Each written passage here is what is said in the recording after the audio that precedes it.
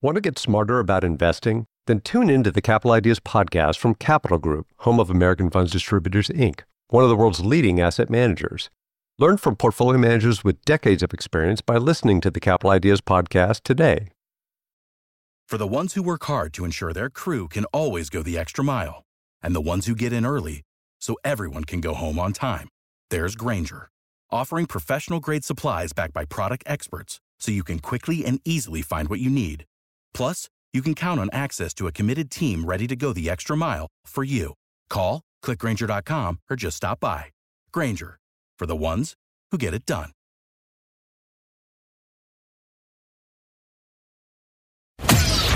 Welcome to the Fantasy Throwdown Podcast, bringing you the latest from the world of sports, DFS, and gambling. With over 5 years of hot takes and millions of downloads later, I guess he's been doing something right. Now, sit back and listen to one of the sharpest minds in the game. Here's your host, Dwayne Callender. Welcome to the show, everybody. We have the Premier League at hand. City already victorious over Burnley, but that was to be expected anyway. But the breaking news is that Harry Kane is in Germany, and the long-awaited saga of Kane to Bayern Munich may finally be put to bed before Spurs even plays their first match. So, that was to be expected, but just for you fantasy players, I was talking about this for ages to folks before I even did my recording, but realistically, the number one transfer is going to be Son. The guy who I think benefits more out of Kane going to Bayern is Richarlison, because I think Richarlison goes up top. I think Son is going to play off of him, and then you have Maddison basically getting a slight bump, but he's going to do what he normally does anyway. I think this all plays towards Spurs being a better team. I actually think they're going to play better without Kane. Kane, at the stage where he was in his career, wasn't really doing the necessary work of actually, hustling. Like, he was doing a lot of poaching. Yeah, he was adding to the goal tally, but it wasn't as though he was doing a ton of work that was really beneficial to the team. And I honestly believe, and we'll get to my overall rankings for Spurs, because I have them way further up than most people will, I think they'll be better for it. And I'm not saying because they're going to do a huge cash inflection, because this is Daniel Levy we're freaking talking about here. He's going to make money off of Kane. Not as much as he would have if he just sold him to City in the first place and made more money, but again, Levy's game plan is about maximizing revenue. He's very much like Hal Steinbrenner. I think they would be best buds, truth be told. Anywho, as I said, Spurs, I think long-term benefits from not having Kane. Short-term, everyone will act as though the world's on fire and that it's all doom and gloom in London for Spurs this year. So, that's the quick takeaway. Anywho, couple things to know. Promoted teams this year for the Premier League. You've got Sheffield United back up top. You got Burnley back in the Premier League. And then our third team is Luton Town. Luton Town, you say? Yes. Basically, first time actually being in the Premier League, was a non-league side in the fashion that like almost a decade ago, this team was out of professional football, which is, again, one of those rags to riches stories that you can only get in the Premier League when you got relegation involved. But, realistically, Luton, rags to riches story, don't really have finances. They're going to probably be the rock bottom team in the league this year. So, enjoy them while they last. I don't expect them to last very long. I have them as the 20th team and getting bounced. Next up, I got Wolves. It's bad when your manager pulls the ripcord before the season even starts, which is Lopetegui saved Wolves from getting relegated last year because Wolves was on that chopping block last year before the managerial change. It was a complete disaster to start the year for Wolves. They've lost Neves. They've lost Raul Jimenez. They haven't replaced anybody. This team stinks. Just being perfectly honest, I don't really see Wolves doing much of anything this year. I think they're going to be in the bottom three for the majority of the year. We're going to talk about another team that's going to be in a relegation battle for most of the year for a while, but we'll get to the other team that I think is going to be battling relegation all year long. I think Wolves is going to be in that bottom three with Luton Town pretty much all season long. I think these are the two worst teams in the league, and we'll gotta go from there. Next up, my 8th seed, the team I'm gonna call for the drop, Nottingham Forest, the team that really should have dropped last year. Forest had a terrible goal differential. They literally were, I think they were the fourth least goal scoring team in the league. They conceded almost 70 goals. Realistically, they had just as bad of a goal differential as Leeds. And, rest in peace, Leeds. Good luck in the championship. Not really. But, Forest should have dropped. I mean, the fact that it was Leicester is more of an indication of just how many screw ups Leicester had in matchups that they should not have lost or dropped points in than Forest actually being good. They were demonstrably bad. So was Everton, by the way. We'll get to Everton in a bit. But yeah, I think Forest is going to drop.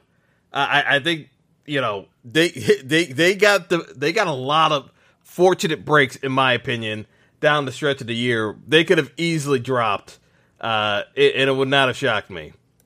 Next up, 17th place, I got Burnley. Burnley promoted. Burnley scored a bunch of goals in the championship. That style of play definitely not going to work. With their talent level, Vincent Kompany knows this. He's going to make them more defensive. They're going to still struggle to score goals. They'll be better defensively than most teams that are going to be near the bottom here.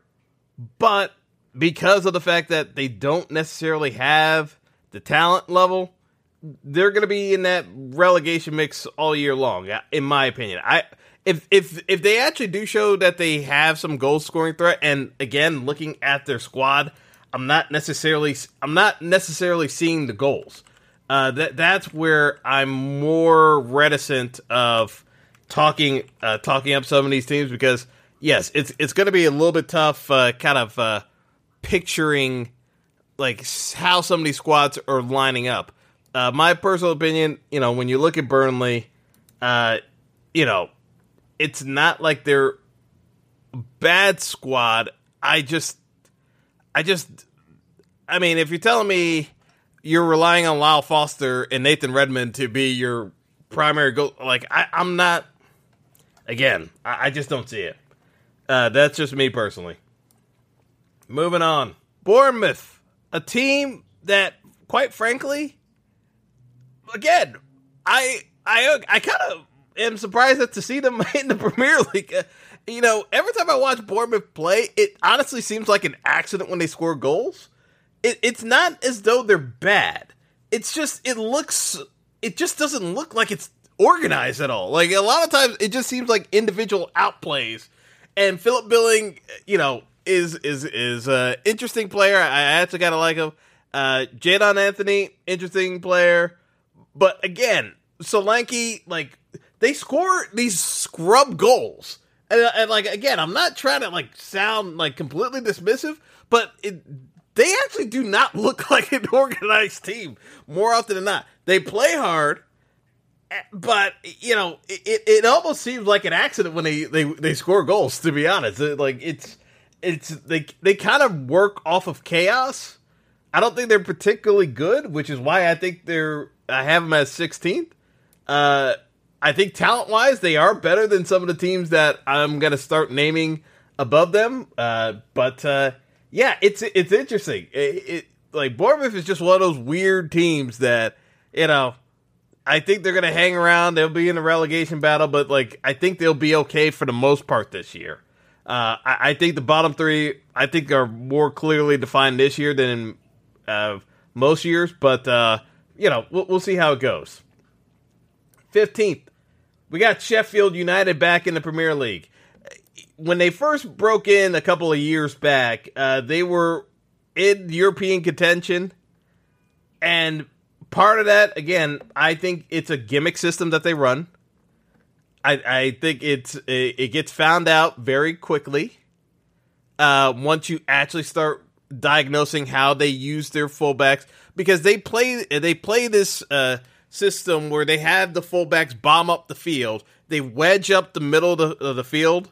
So like they clog everything up because they're shifting the fullbacks, and then they flank the fullbacks over the top, so they start overlapping. And again, it's an awkward looking style that, you know, a lot of teams, if you're not prepped for it, it causes a lot of problems. And so when they first came out of the Premier League, people didn't really know how to defend it. The second year after, like, teams actually started breaking down the film, they figured it out, and that's why they got relegated, because they were a one-trick pony. So I actually look at this team as a team where, again, it's going to take teams a little while to figure out the system because they haven't seen it in a couple of years. So the first half of the year, they're going to look good, and they're like, oh, yeah, Sheffield's looking real good. Second half of the year, I think they're going to hit a wall, and then we could start targeting Sheffield for bets against them as teams like start seeing them on the back half of the season, and they start going at them the second time around.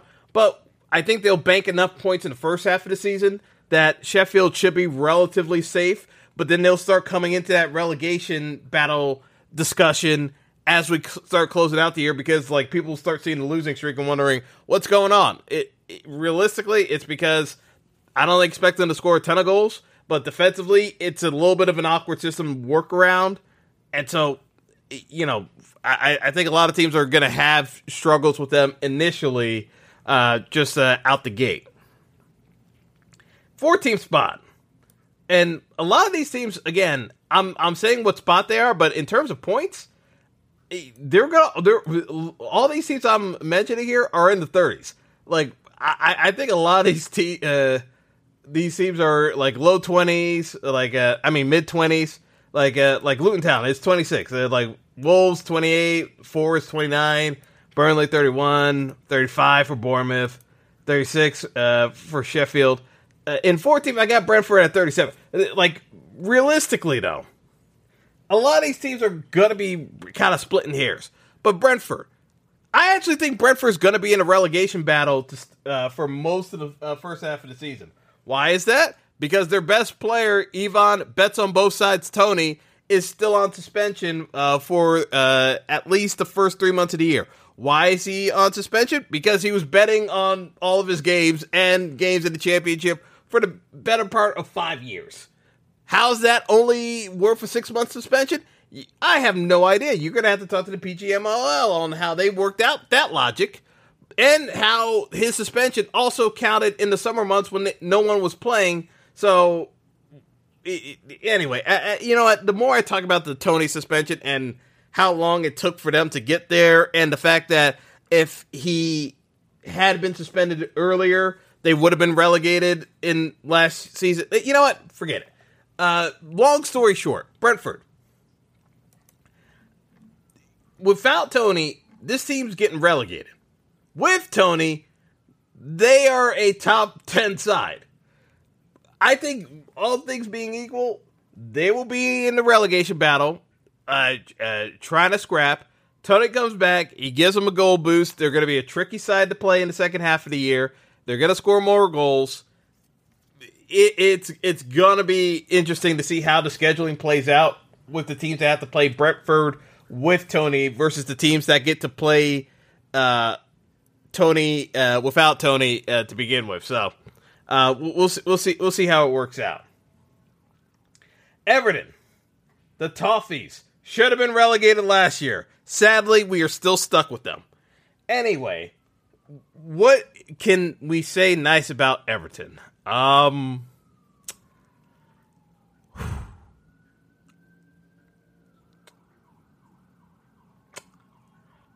still thinking.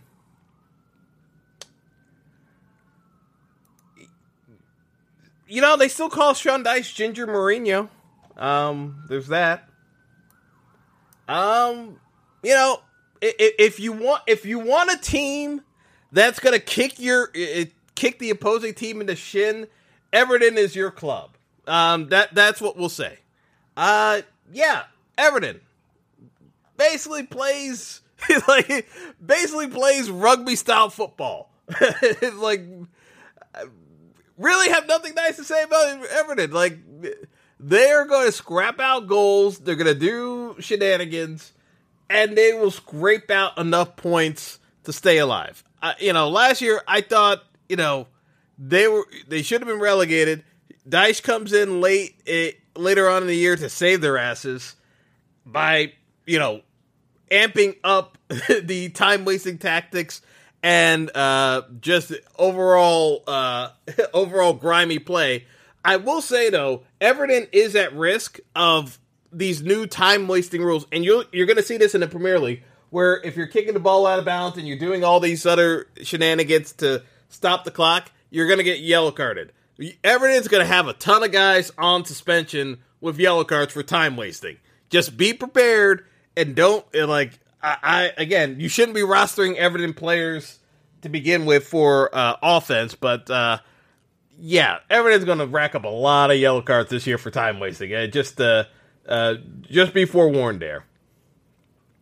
12th spot, Crystal Palace. Hey, man, talk about uninspiring football. Roy Hodgson is back again because, frankly, he tried to retire and they just paid him a lot more money to come back and coach this Palace club because he seems to be the only player who can motivate these players to play hard for at least 5 months out of the year. The other couple of months, they're on holiday, and Palace will bank enough points to stay in the Premier League and then do nothing else for vast periods of time and just coast through games. So I expect them to potentially be able to finish in the top half of the draw, but it wouldn't shock me if they finish 13th or 14th. So I have them at 12th at 46 points. They could crack 50 points. It wouldn't shock me if they did. But realistically, it's one of those things where at a certain point, Edouard and Eze, Jordan, I don't know. It's kind of weird that with this squad, I don't really see a ton coming out of this squad. Truth be told, it's not like I'm saying Michael Olise isn't a good player, but it's I don't know. They're pesky enough where if you F up, you will drop points to this club. I just don't necessarily see anything out of them that makes me have any confidence that they're going to contend for a European spot. So that's where they kind of land. West Ham. They're coached by David Moyes, which means they'll have a floor. I think they'll have a slightly higher ceiling this year, just because I think they'll have better goalkeeping for Onana in net. I think Onana is going to take over for Fabianski, and I think he will be a better fit for that club. Now, everyone is going to say that this team, is going to suffer tremendously for the loss of Declan Rice, and yes, they will suffer. Defensively, they weren't that great to begin with. So, yes, Rice covers up they're F-ups, but at the same time, he wasn't covering up every single day. It's like, I know the metrics look good, but what they're going to miss more from Rice is probably just the guy in the locker room just making sure everyone's on the same page and focused, and so guys don't check out. That's going to be more of the key. If David Moyes gets off to a slow start with this West Ham squad, it would not shock me if he got canned and to bring in someone with a little bit more sizzle. But, again, I don't know what the West Ham realistically goals are because they didn't bring anyone in that was a big signing. It was more of a, retaining, you got Mikel Antonio, you still have Jared Bowen, Saeed Benrahma. You have talent, but they didn't really add to the squad. The biggest add was on, and I'm saying Onana, I meant Alphonse Areola as the goalkeeper, but, we'll see. We'll see how it goes. The biggest thing about this squad is James Ward-Prowse, again, gonna be useful for this team with set pieces. There's one thing James Ward-Prowse is gonna do.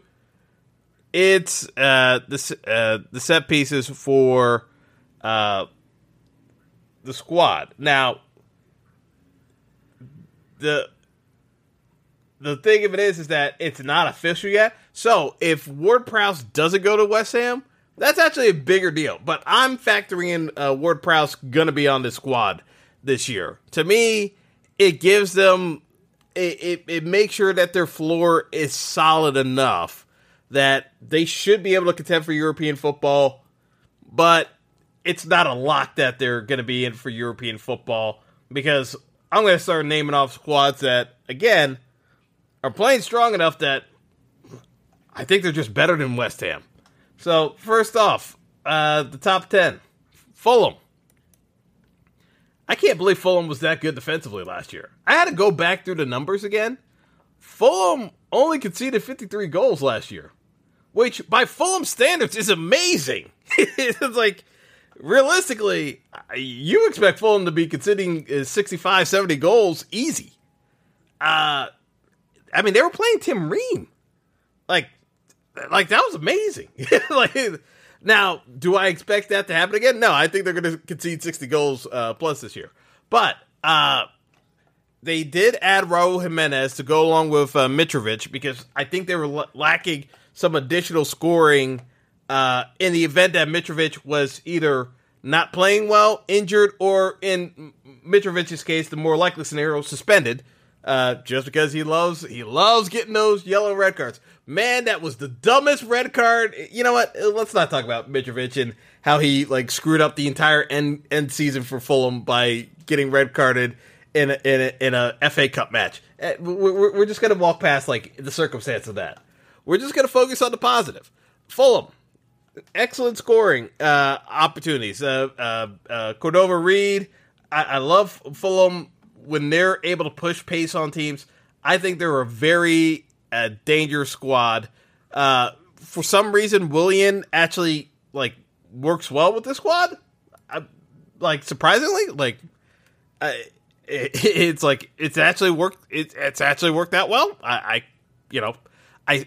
stand surprised. Anthony Robinson, Tete, they do well, and Bernd Leno in net cleans up a lot of messes that Fulham makes.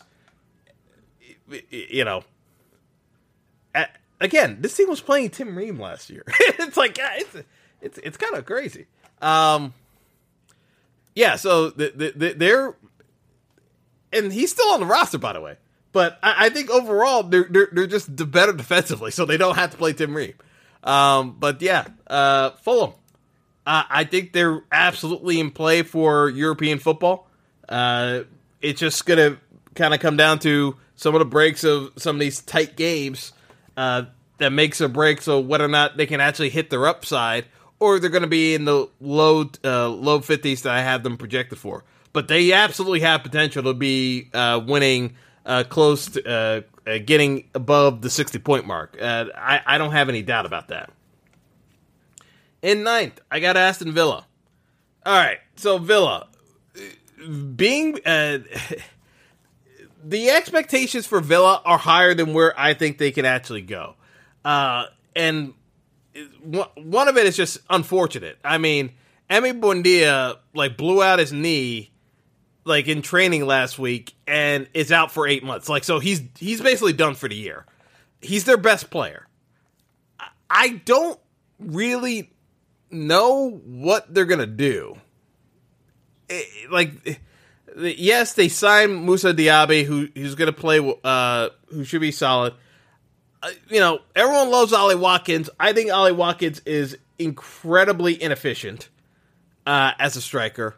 Maybe he has the breakout year, but I think unless Diaby goes off and becomes a big time force, I think there's gonna be some difficulty with how things are lining up. So my personal feeling with the squad is the fact that it will be a little bit of a struggle for in general for this squad to be relatively useful. So I mean, they'll have spots where they look good, but I think they'll have spots where they look absolutely terrible. So again, I think a lot has to go well. While I do like Digne and I do like Matty Cash, I do think that this team, Debu and Net, always solid. Again, this team. Unai Emery, again, I don't think he could actually coach this team up to being a European squad. That's my personal opinion. Talent-wise, could they make Europe? Yeah. I think they have talent. I just think that when you start naming the remaining teams up, that's where the gap is. So I just don't see necessarily Villa measuring up. So, without much further ado, we're going to take a quick break, and then we'll get through the top teams that I expect to be vying for Europe this upcoming year.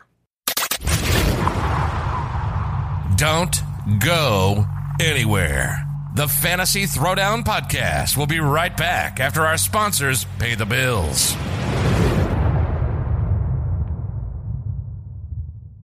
Without the ones like you, who work tirelessly to keep things running, everything would suddenly stop. Hospitals, factories, schools, and power plants, they all depend on you. No matter the weather, emergency, or time of day, you're the ones who get it done. At Grainger, we're here for you with professional-grade industrial supplies. Count on real-time product availability and fast delivery. Call, clickgrainger.com, or just stop by. Grainger, for the ones who get it done. Welcome back to the show. Hope you got your popcorn ready.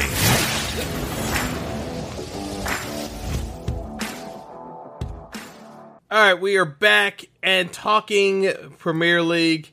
This is where things get dicey. Because in terms of projections, I actually still have a tough time figuring this out because there is a very important transaction that is falling apart that is actually integral in terms of figuring out European football. Because Liverpool was supposed to sign Moises Caicedo from Brighton. Why does this matter?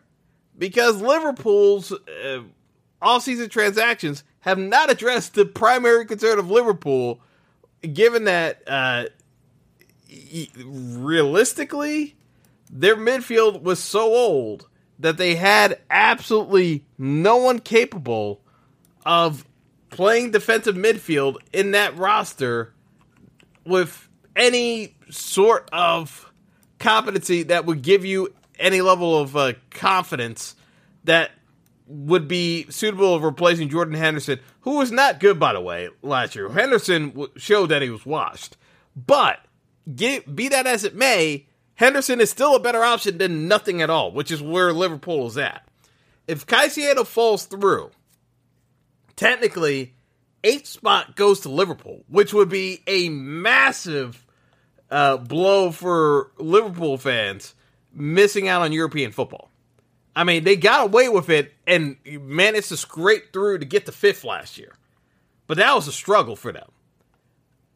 I think they end up in 8th if they can't figure out the midfield situation.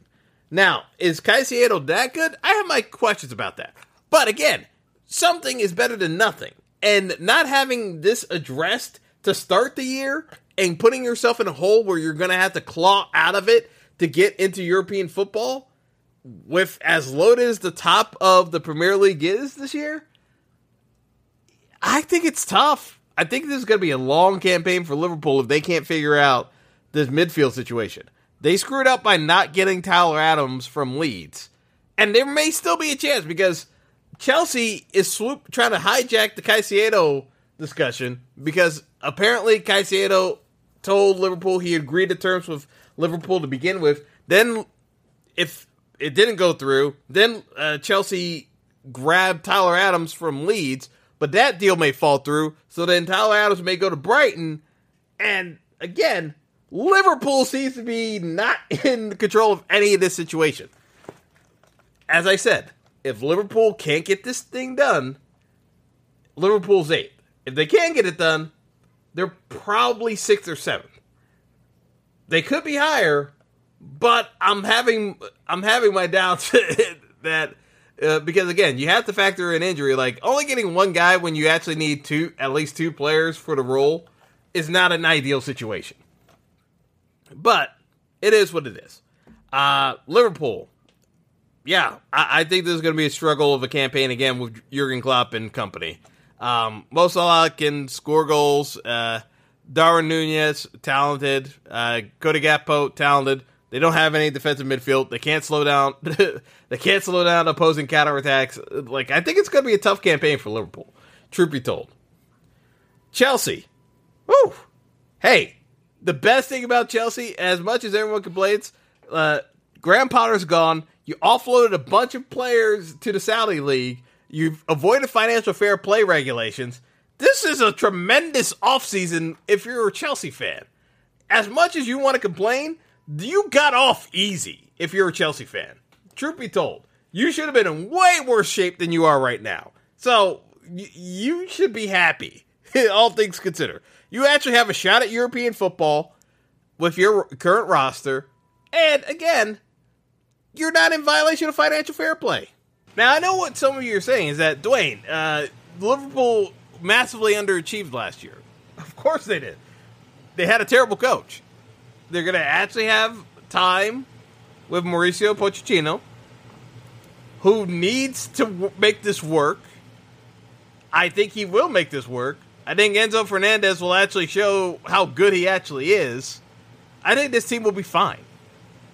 I don't think they're going to be anything special, but I think they're going to find ways of winning games that folks are kind of look up and say, oh, wow, how the hell did Chelsea end up here? I don't think they're going to be a massive goal-scoring team, but I think they're going to be solid enough, and they have the talent on the back line to be far more efficient of a roster than people expect.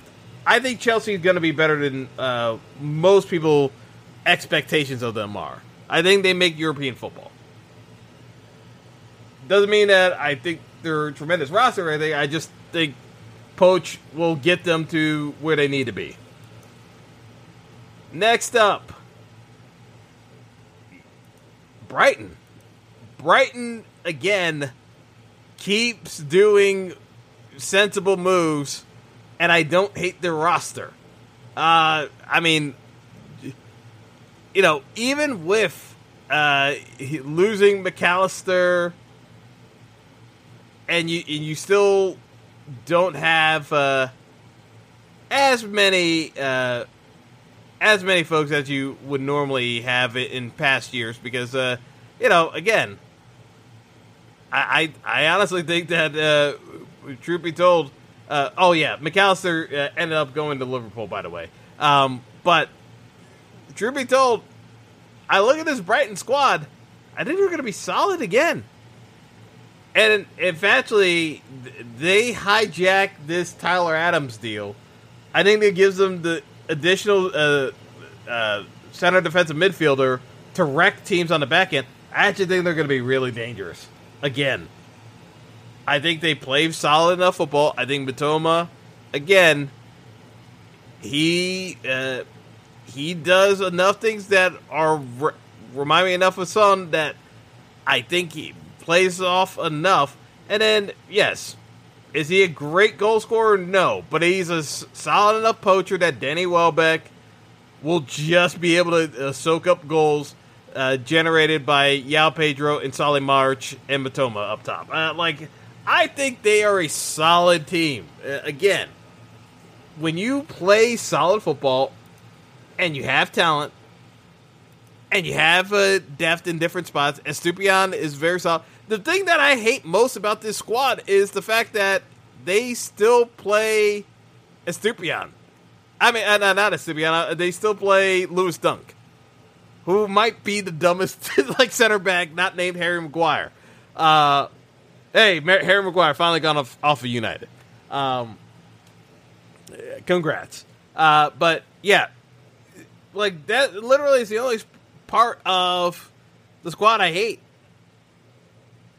You know, Raya going to Arsenal. I mean, not. I honestly don't think.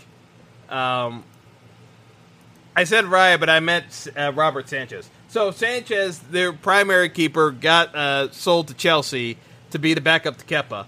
I honestly don't think it's going to be that big of a deal. I think it's good business for Brighton. It gives them additional cash. I think they will be fine. Again, with some of these teams, I think Brighton just does good business. The roster is well balanced. I don't really see a ton of holes with again, they're not household names. No one's going to be excited with a Billy Gilmore.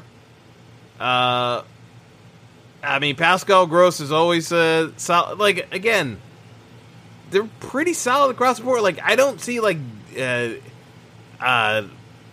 tremendous issues with that squad. With the way they set up, they're always plucky.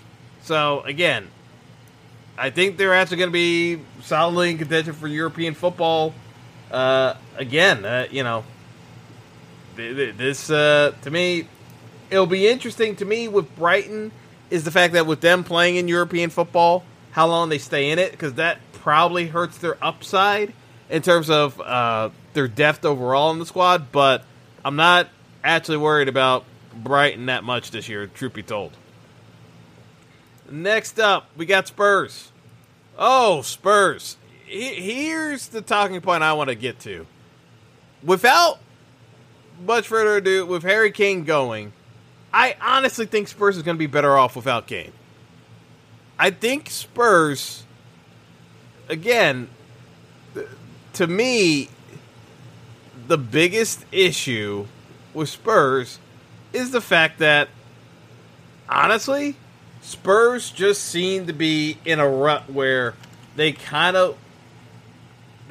were kind of focused on a lot of Harry Kane stuff. And I think the bigger loss for Spurs is not Harry Kane. It's the fact that Hugo Lloris is no longer on the squad. To me, I think Lloris is the bigger loss on the team than Harry Kane. Now, on the flip side, if you're not a Hugo Lloris fan or you don't think he's that good, you could argue Hugo Lloris and his negative attitude about how this team constantly loses was probably holding the team back. I don't think he was necessarily negative. I think he was a more positive effect on the squad. But I get the commentary against Hugo Lloris. I get it. Because he would also have some questionable decision-making, to say the least. But, all things being considered, Madison, Kulusevski, Richarlison, and Son, are more than enough to get that offense going. They also got Basoma and Pape Sarr. Like, Spurs has attacking options. They didn't need Kane. The bigger thing with Spurs was I hated their style of play where they just seemed pretty freaking lazy overall. Like, that just seemed to be Spurs in general last year. Lackluster overall. What's their motivation? I think a lot of it had to do with Kane. And just waiting to see what he's going to do. I think being put on the spot where no Kane, somebody else got to step up and produce, spotlights on these guys, I think they're going to be better served with it. Truth be told, I think Spurs has a very good shot at top 4. It wouldn't shock me if Spurs ends up in top 4 at the end of the year. Not that I expect Daniel Levy to make a big signing. I just think with what they currently have, if guys step up the way that they're capable of playing, Spurs could be in top 4. Especially if we get a wobble from Newcastle. But I think the top 4 are going to be pretty set. But my top 4 are Newcastle, United, Arsenal, and City. Now, is it in that order? Probably. I will say that probably Arsenal ends up in second. Would it shock me if United ends up leapfrogging Arsenal at the end of the day? No. Do I think Newcastle's pretty much the 4th team? I think so. I think with Newcastle squad, they're more than capable of beating any of those teams. My takeaway, though, is there is a reality where Newcastle doesn't get off to a great start, but I think there's just so much talent on that roster that between Isak, Almiron, Aaron Gordon, like whom they took from who they got off of Everton, I think overall Tonali, like there's a lot of talent on Newcastle. I don't even know when Joe Willock is ever going to play on that Newcastle team. Yeah, dude, truth be told. But, you know, to me, I think Newcastle is solidly in the mix of top 4. It's just a matter of can they find a way of getting up further than some of these other squads. I'm not entirely sold Newcastle's going to be in the mix of being in the championship run. I think they're solidly in Champions League play race. Like I think they're in the Champions League race throughout the year. I'm just not sold that that they're necessarily in the title race picture. If you get what I'm saying, I think they'll have a solid run. I think they'll be well over 70 points, but I'm not necessarily. I think it's going to be a 3-team race for the title. So, you already know who's left. It's United, Arsenal, City. United. Here's the case for United. Realistically, you got a full year under Erik ten Hag. You actually have a team that basically knows what they need to do. Get the ball to Bruno. Let Rashford play off of him. You've already went through the Mason Greenwood experience. Yes, you have Sancho, but frankly, Rashford distanced himself over everybody else in that locker room. If he wants to be the guy, he's the guy. Play through him. Anthony is going to put up numbers. Garnacho is dangerous. And Mason Mount is going to help them with the transition process that they were lacking in midfield. I mean, to me, it's a solid United squad. The question that you would have with United is Varane going to be as bad as he was last year? Because, Varane was, one of the biggest disappointments. I think it's a bounce-back year for Varane. I think Anthony Martial probably ends up asking for a transfer yet again. But I know folks are complaining that because of the United situation, whether or not the Glazers sell out to a sovereign nation, where's the investment coming from? I think there's enough money in this United squad team as is that they should be able to get the job done and be in top 4. I actually think they're going to be in the title race throughout the year. That's my personal opinion. I think Onana, again, it's not a knock on David De Gea. I just think that David De Gea was looking to piece out that squad for 3 years. And, he's having to come to work with a squad he doesn't want to be on. I think having a guy who's actually excited to be there is actually going to be beneficial for that back line, working for keeper that actually wants to be there. Not to say that De Gea wasn't putting in the work. He was. But again, I think there's a difference between, again, excitement level of someone who wants to be there and a guy who's just kind of calling you out for your F-ups and not making the encouragement. I think there's a difference. I think there's going to be a difference with United, as much as it pains me, because frankly, I think the world's a better place when United's not in top 4.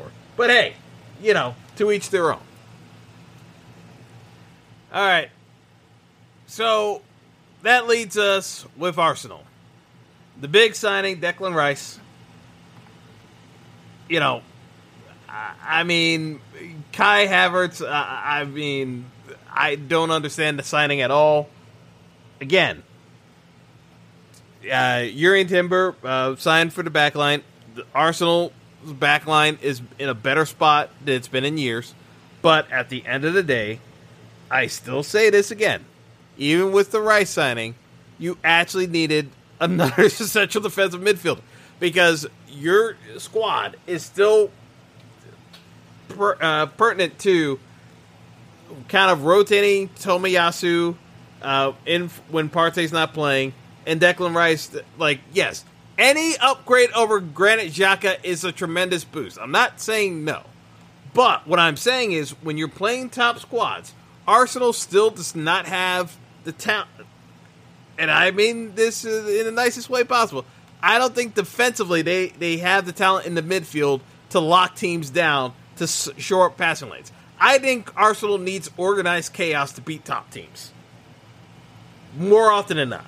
I think they need it to be a little bit helter-skelter. They need deflections. I don't think they can tactically beat top teams. So when it comes to matchups against United, City, even Spurs, I think Spurs are going to be better this year. Again, Chelsea, I think Arsenal's going to have a tougher time. The top teams, the top 6 teams, are better spots than they were last year. While, again, Arsenal overachieved last year. Expectation is for Arsenal to win the title this year. That's the expectation from the fan base and a number of pundits that, Arsenal is in that title race throughout the year. They're in first place for over 220 days. Reality situation is that's the level of expectation on Arsenal. Good, bad, or indifferent. My point is, overall, I don't think Declan Rice is enough of an upgrade tactically for what Arsenal needs to be able to do to set up against top teams to get them over the top against City. Because when you look at Manchester City, and the reason why I expect them to repeat as champions in the Premier League, and I think they have a very good shot at winning another treble again. You look at the back line of City. John Stones might be the 6th man in. You still have Kyle Walker, Akanji, Ake, the big signing, Guardiola, Laporte's still there, Rico Lewis is in that mix. City has such a deep back line that they could start shifting dudes up, playing that center defensive midfield spot, and have 5 in the back in a sense to just lock down passing lanes and then just counter you with all the scoring power they have up top. Because, again, I know everyone keeps talking about Ike Gundogan being gone from City. There was a good stretch of 5 months where Gundogan was being ripped to shreds by folks. Oh, and I forgot about Ruben Diaz. Oh, my goodness, on the back line. Jeez. I still forgot about Diaz. It's actually crazy how much talent City has on the back line. Again, the margin for error for City is thinner than it's been for a couple of years now. But even with that being said, if you look at the ELO for City, they were so much better than every other team in the world last year that even a slight decrease because of their offensive capabilities diminishing, defensively, I actually think they're a better squad. And I think because of the fact that, again, the margin for error is thinner, yes, they still have Holland, they still have Grealish, they still have Phil Foden, the forgotten man that everyone seems to be forgetting. Is Foden's just going to actually play more games again, and they still have Saul Alvarez. They're going to be fine. They're going to be more than fine. I honestly think that, the reports of City being at risk of losing their title are greatly overblown. I think City still wins the title, and I think it's a healthier margin this year than it was last year. Last year it was a 5-point margin. It might be higher this year. Again, defensively, I think City's going to be better because they're forced to be better. I don't think City messes around with the early part of the schedule the way they did last year. City was dropping a lot of points and conceding goals to teams they really had no business conceding goals to because they were playing sloppy.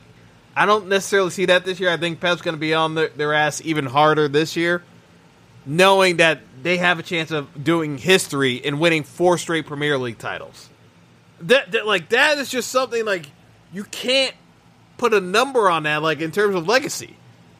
That being able to do that 4 straight years. 4 straight years. I think it actually happens. I still think this team, it's even with questions about Kevin De Bruyne and his health. Overall, I think this team still takes care of business. Because we don't know how long De Bruyne is out. He played against Burnley, left early. Even without De Bruyne, I think that machine still moves along. It's maybe I overrate just how much depth City has, but frankly, there are guys that I haven't even named that are still on this squad that will be starting on the top, 80, basically. Yeah, I'd say comfortably, there are guys like Calvin Phillips who will be starting on 80% of rosters in the Premier League this year. And he's on the bench, deep on the bench. I didn't even talk about Kovacic.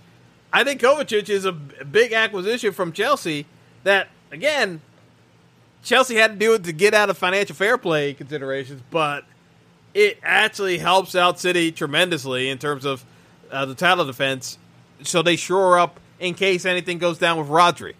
Again, this roster is so deep. They have the flexibility to contend in Europe and still play well domestically. However Pep wants to set up that roster and rotate it out, I think they're going to be an issue all year long. Especially knowing that their margin for error is thinner than it's ever been. I think that makes them more dangerous. So, there you have it.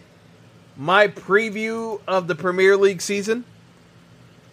I still think Haaland is going to be a goal-scoring machine again this year. I think he can break 40 goals this year, truth be told.